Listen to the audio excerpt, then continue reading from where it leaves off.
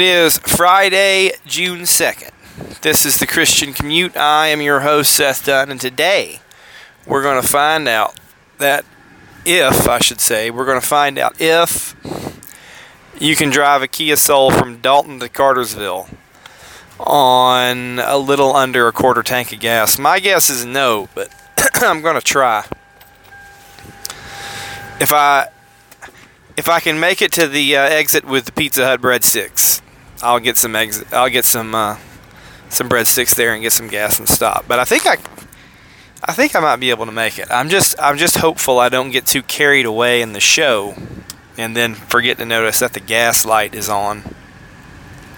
This car does not have a computer that tells you how many miles you have left to go. It's that old. It has gadgetry on it. It has Bluetooth and satellite radio, but it doesn't do that.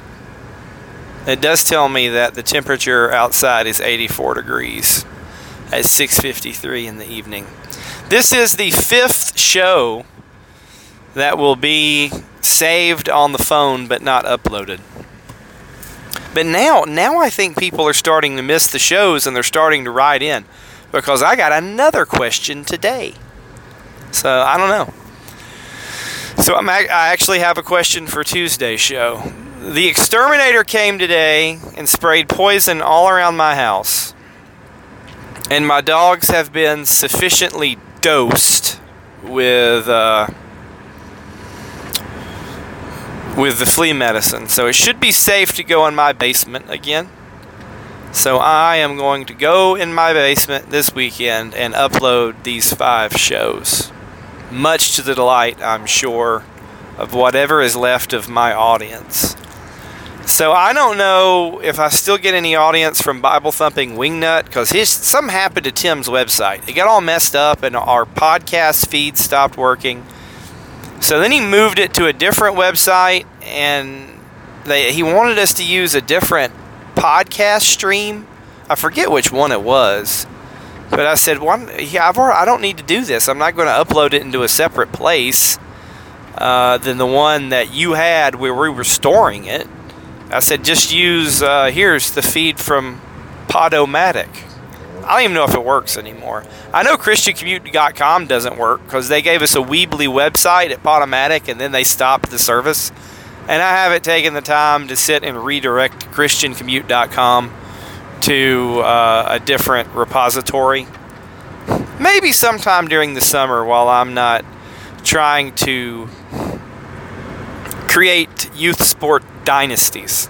It's not about coaching the season anymore. It's about creating dynasties and getting the same kids back. When I'm not doing that in the summer, maybe I can do some work on my website, ChristianCommute.com. Or if somebody out there is the kind of person who can do stuff like that, just write, and for free, because I'm not going to pay you. Write me at sethdone88@gmail.com and tell me that you will set up my website for me, ChristianCommute.com, to where people can get the podcast at that website.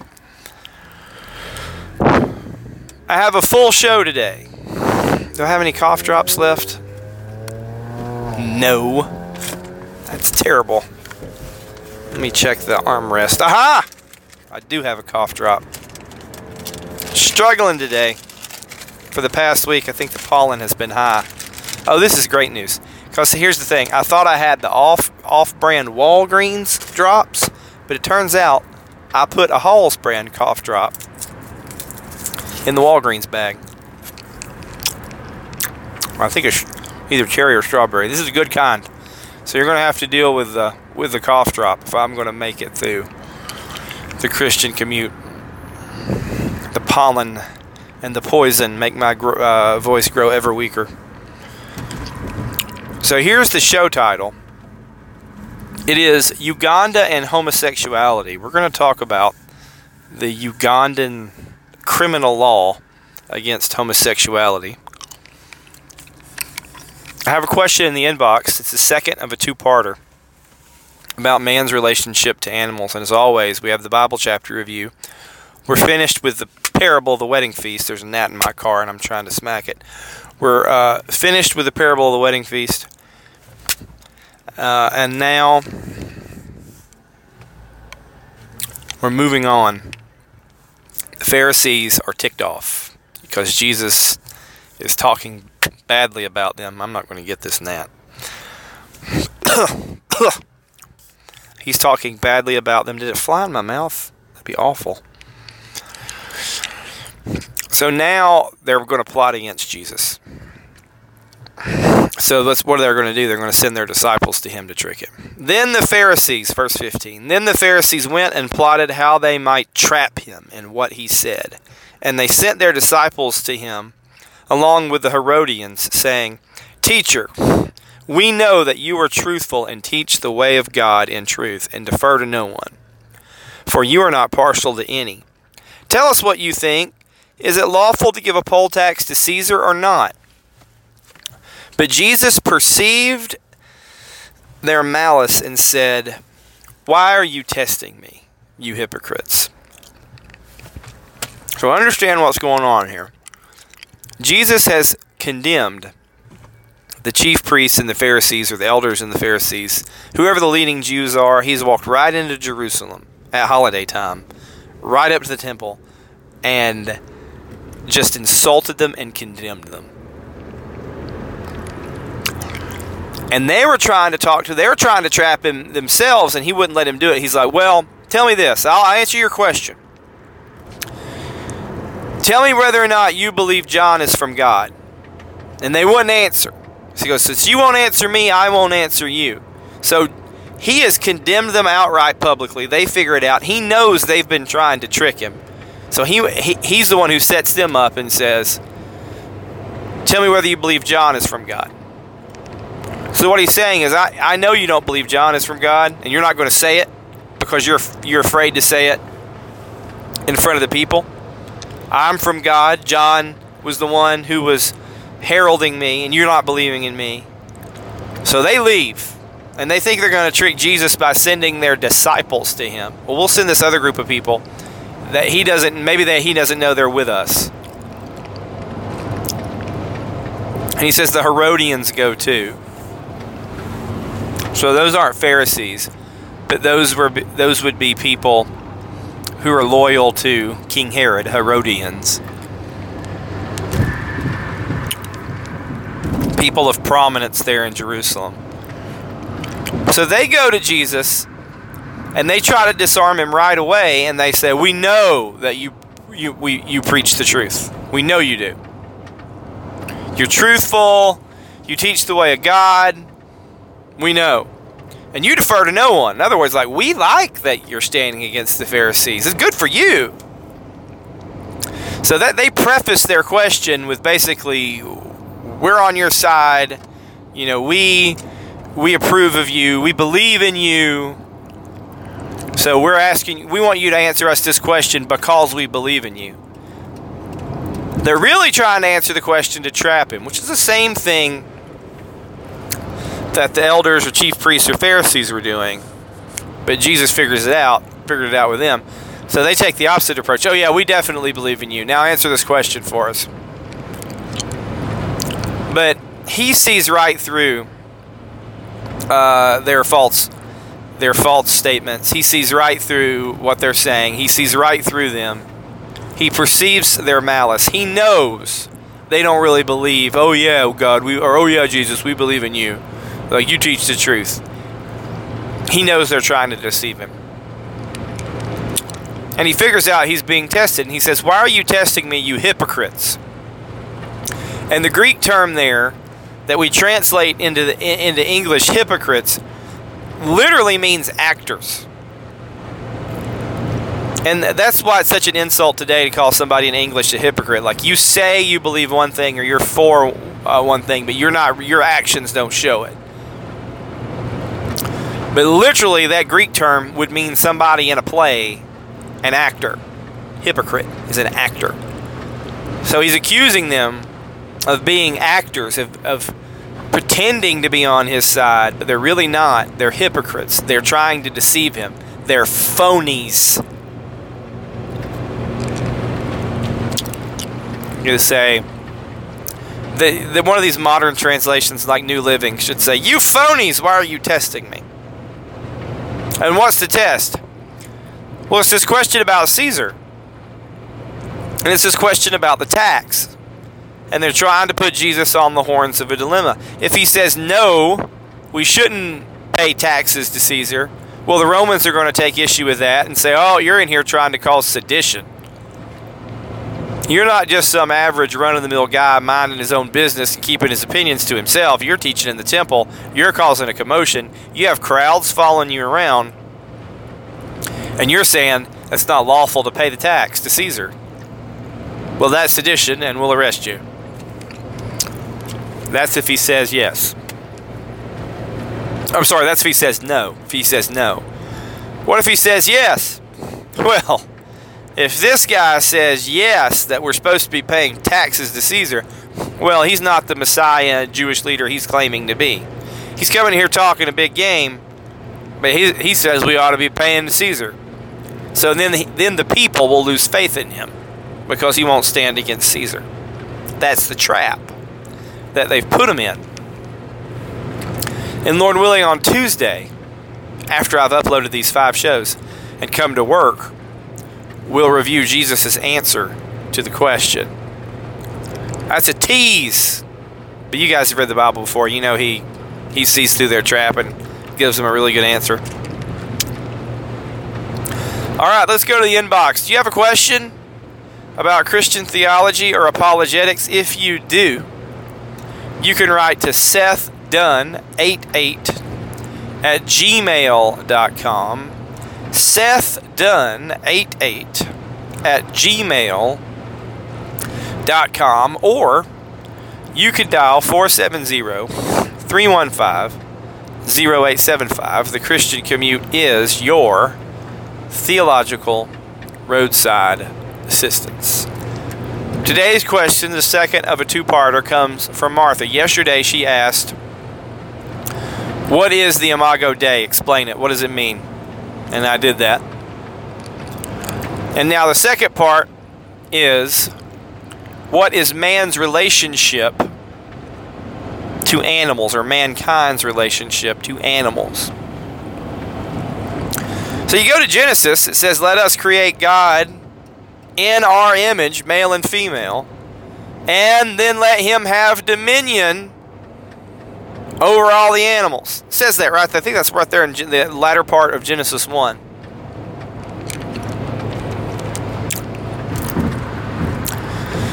So God creates mankind on the 6th day and gives mankind dominion over the earth and the plants and the animals.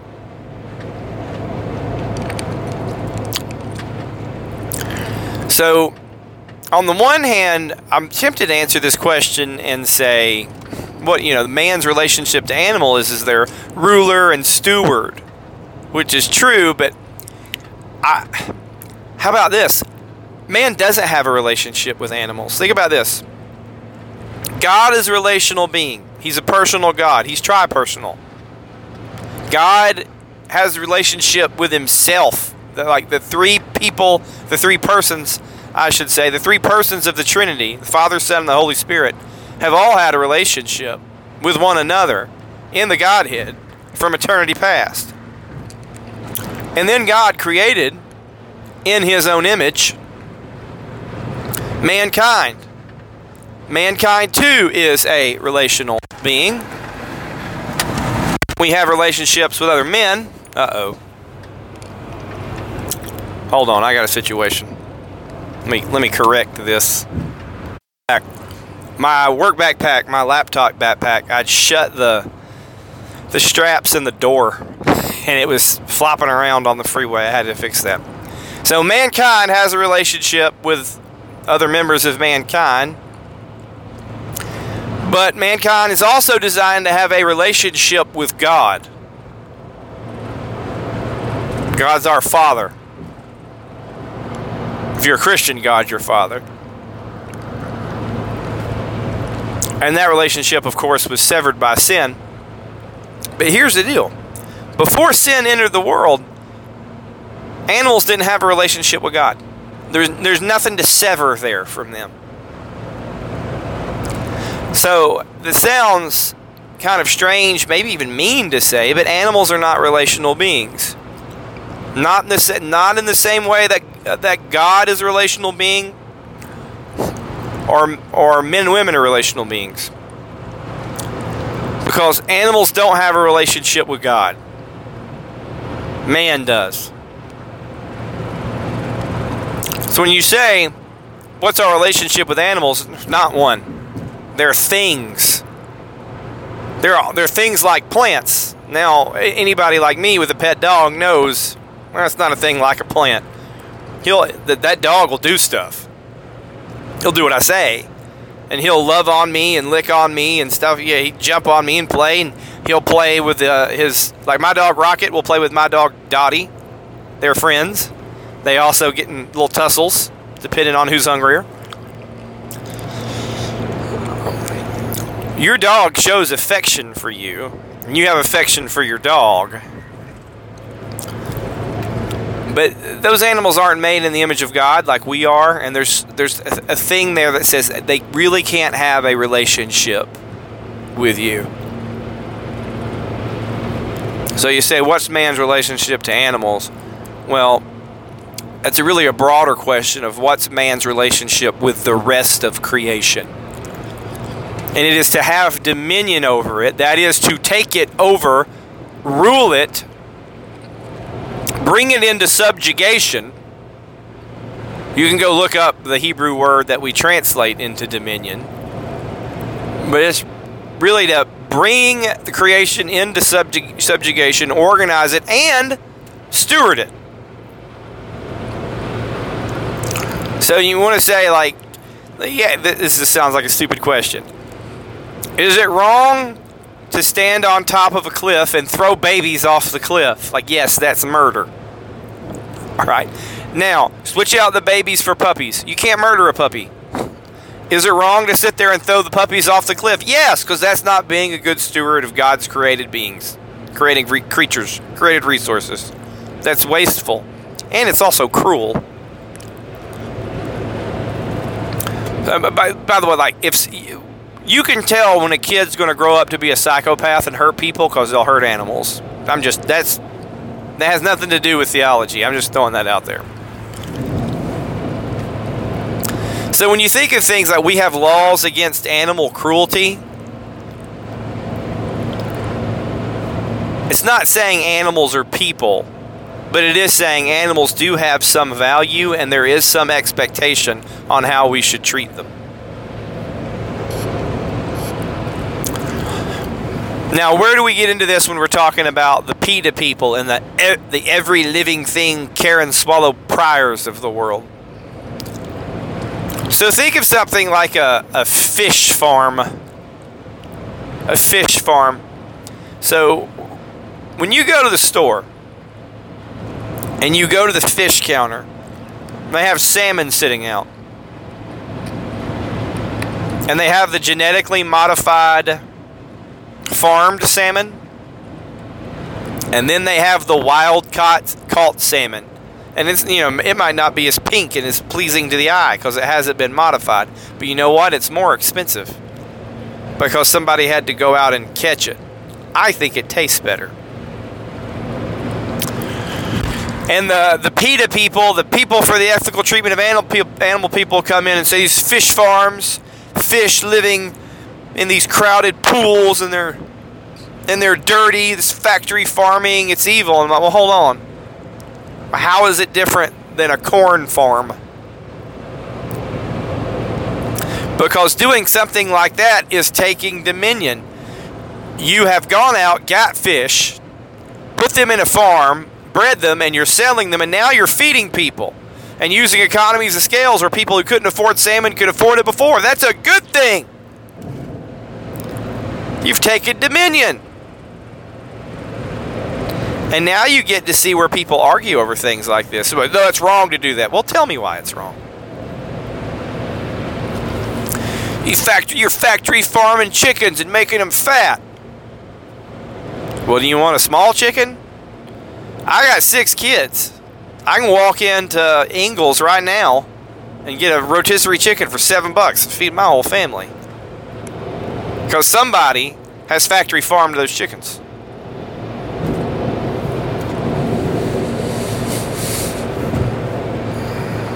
So when you talk about mankind's relationship to animals, you're ruling over them.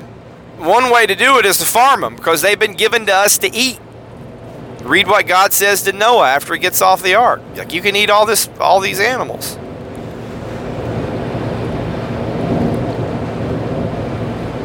Or is that where he says, whoever sheds blood by man, his blood shall be shed? Anyway, somewhere, the Bible says we can eat them. So we can eat animals. Like, what is the relationship man has to the thing I'm eating? And think about that culturally. At my house, I pay a lot of money and go through a lot of time to smoke pork and then share it with my dog in the back. In Korea, they'll smoke the dog. And I would never do that. Like, that's gross. I'm not going to eat a dog. That's a pet. I'm not going to eat a horse either. That's more of a thing you ride.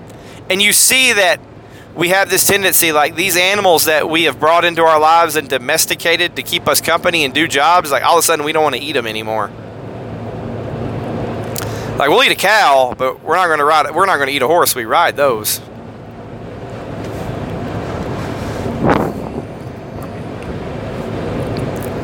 Here's a great example of taking dominion and working with animals. Think of a shepherd. Think of domesticated sheep. So, whereas before, sheep were just roaming wild, and now a shepherd has domesticated the sheep to keep a flock of them, to use them for meat and wool. And the shepherd, one of his jobs is to protect them from canines, because a wolf or a wolf pack will come in and try and eat the sheep and drag them away. But then shepherds start domesticating canines, and we have dogs, and we have sheep dogs, and the sheep dogs work with the shepherd to keep the sheep safe from wolves and other predators. That's taking dominion and ruling over. The sheep are a resource. The dog is a resource. Now, do you go around petting the sheep and giving the sheep snacks? No, you do that with the dog. I mean, if you imagine the shepherd out there with the sheep, he's sitting there at the campfire next to the dog petting it, and the sheep are just out there. But he's ruling over them all. He's ruling over the sheep, he's ruling over the dogs, and he's ruling over the wolves by protecting his livestock against them. That's dominion. So animals are here for us. We are not here for them. Plants are here for us. Fish are here for us. Livestock is here for us. The planet is here for us. We are here to steward the creation to God's glory, because everything is ultimately for Him. You know, He created everything else first and then put us here to rule over it, because it's for us. God gave these things to us. It's been cursed in the fall. But all of these things are gifts from God. So I hope that helps you understand what is man's relationship to animals. Let me look at the gas. Ooh, the gas light isn't on yet, but it could come on at any second. 161,722 miles on the Kia, in case anybody was wondering. All right, let's get to the law about Uganda and homosexuality. And I don't think this is an accident that the Ugandan people or the government passed this law to take effect right here around June. Because in the imperialist West, that's what they call us over there in Africa, imperialists. In the imperialist West, we have defied God to call June Pride Month in celebration of homosexuality and other perversions, took the symbol of God's covenant with us, the Noahic covenant, and made it a symbol of sin, the rainbow flag. And the United States government is hanging these flags outside of its buildings and celebrating Pride Month. How wicked. On the other side of the Atlantic Ocean, in Africa, Uganda has criminalized homosexuality. And this has been condemned by the Biden administration. It was also condemned by supposedly conservative Senator Ted Cruz, who called the law an abomination. And here's the thing. This is the kind of law that we will never ever have in America. I should say never ever have again. Sodomy used to be illegal in many parts of the United States. And then the Supreme Court struck it down because Texas's sodomy law was challenged. I do not know the constitutional justification for striking this law down. But homosexual activity was illegal here for a long time. And I don't know if the sodomy law was struck down by legitimate constitutional arguments or made-up constitutional arguments, like the made-up argument from Roe versus Wade. I don't know. But Ted Cruz has said, criminalizing homosexuality is an abomination. And this particular law is controversial because not only can you go to prison for promoting homosexuality or engaging in it, if you commit what they call aggravated homosexuality, you'll get the death penalty. Now that's in Uganda. As American Christians, really not something we're going to have to navigate because I don't think such a law is plausible to have here. Sorry, theonomists, it's not. But in Uganda, it's plausible, and they have it. But here's the thing, there's Christians in Uganda. How should the Christians in Uganda be reacting to this law? Should they be like Ted Cruz, I think he's a Southern Baptist, saying, no, this law is unjust, it's bad? I think Russell Moore, former president of the Ethics and the Religious Liberty Commission, is taking a stand against this law from his home in Brentwood, where 10% of the people don't have AIDS. How should Christians react? Does this law defy the Bible? Generally speaking, I'm going to say no, because here's why. The prescribed legal punishment, and by the way, it's not a rehabilitative punishment. The legal punishment for homosexual acts in the Old Testament is death. By the way, it's the same if you have sex with an animal. That carries the death penalty. And sometimes people go around saying, well, they're not hurting anybody. If you're a sheep shanker, are you hurting anybody? I don't know. I don't know how the sheep feels about it. But death was the penalty for that. It's a perversion. It's the Old Testament calls it an abomination.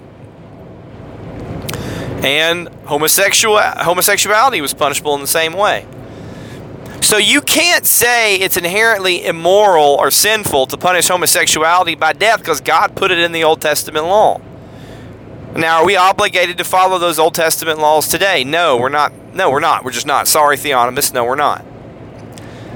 So it's not obligatory to criminalize homosexuality and stone them. Or stone disrespectful children, because that was a law too. But you can't say that it's not biblically speaking, you really can't say it's wrong. Now, there are ways a law could be applied unfairly. Like, it's wrong to target, say, one group of people and apply the law at them and then don't apply it equally to somebody else. There are ways laws can be unjust. There can be.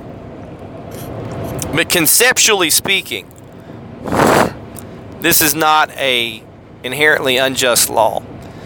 Now, let me point this out, because I don't think we imperialist Westerners are processing this. Do you know that nearly 10% of the urban population in Uganda has HIV?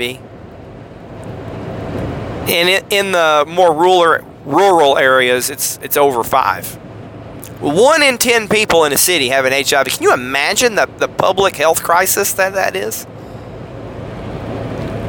Like, what if 1 in 10 people in New York City or Atlanta or Dallas had HIV? That's horrible. I mean, that is a deadly disease. Crippling, deadly disease. And it is transmitted through sexual contact. Especially homosexual conduct. Homosexual conduct, in the eyes of the Ugandans, and they have an argument here, is a public health crisis, and they've made a law to criminalize homosexual activity. Now, here's another thing. The government does not bear the sword for nothing. Do you want street justice, or do you want justice from the government, the God-ordained government? Because in Uganda and other parts of Africa, oh, you're gay? Well, we're just going to kill you right here in the village. We're just going to stone you right here. They'll just kill you on the street. They don't need a law to do that over there. They'll do it. We couldn't imagine doing that to somebody here. That's how they roll in Africa. So arguably, this is the government saying that we the government, are going to step into our God-ordained role and have prison time and penalties for this instead of stoning people in the street. Now, the headline for a law like this is, oh, it's the death penalty for homosexuality. Well, read the law. The death penalty, if you dig down and read the law, is for something called aggravated homosexuality. What is that?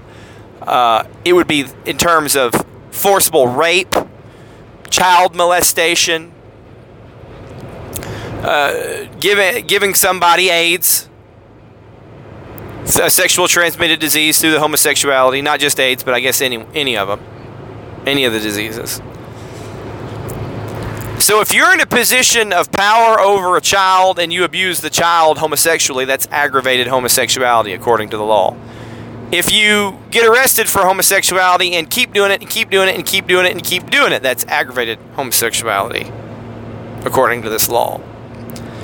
If you engage in homosexuality and give somebody a disease, if you force yourself upon somebody, which is just rape, that's aggravated homosexuality. Those are the things that carry the death penalty for it. The death penalty is not winking at some guy in the public bathroom, okay? That's not what they're getting the death penalty for over there. So don't be confused by the headlines. So if you were a Christian in Uganda navigating this law, with what I know about it, you say, I don't see anything unbiblical about this law.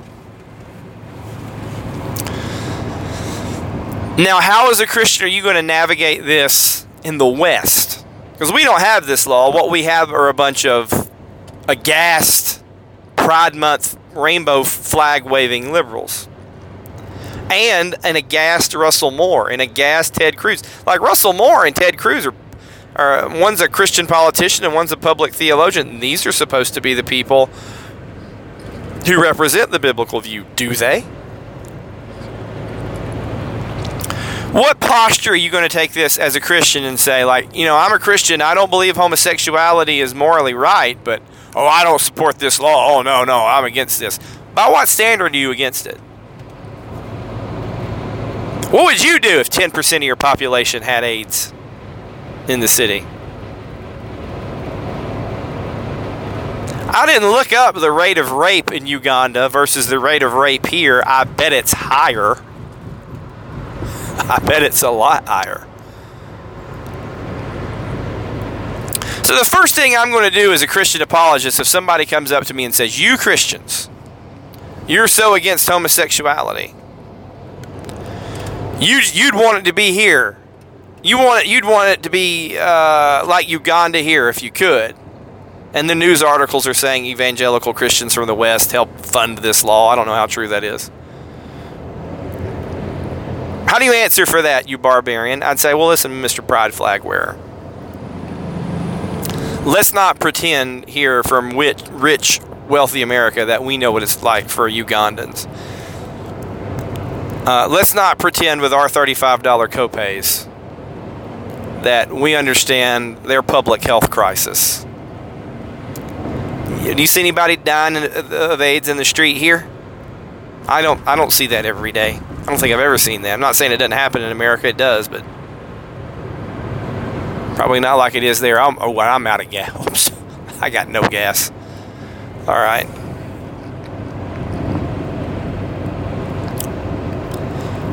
This is where you need to say to somebody like, have you read the law? I want you to explain to me, because you're the one telling me that Christianity is wrong. I want you to read this law about the part about aggravated homosexuality, and then the part about homosexuality being wrong in general. I want you to think about the context those people are in and what their situation and their economy and their culture is like. And then I want you to tell me why it's wrong. Because if you use cultural relativism, because that's fine in their culture.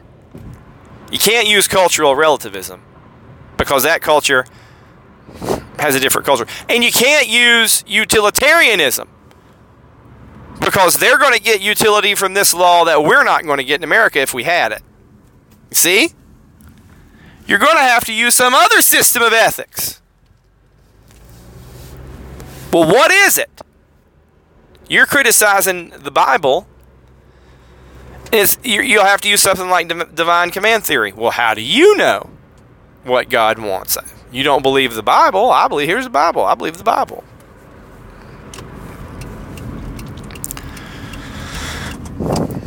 You got to put it on them. It's a good opportunity. Listen, this is a good opportunity for us to have discussions with people of different worldviews. And also, a good reminder that we need to be warned against people like Russell Moore and Ted Cruz. Russell Moore and theologians like him are dangerous because they are trying to influence the church to the left. I'm sure Russell Moore doesn't mind the DEI office at Chick-fil-A. Thanks for listening to the Christian Commute. I'm going to stop it right here because I'm out of gas. Lord willing, I'll be back with you again tomorrow. No, Tuesday, because it's Friday. As always, God bless, and as always, remember, Christianity is not about getting saved. It's about being saved.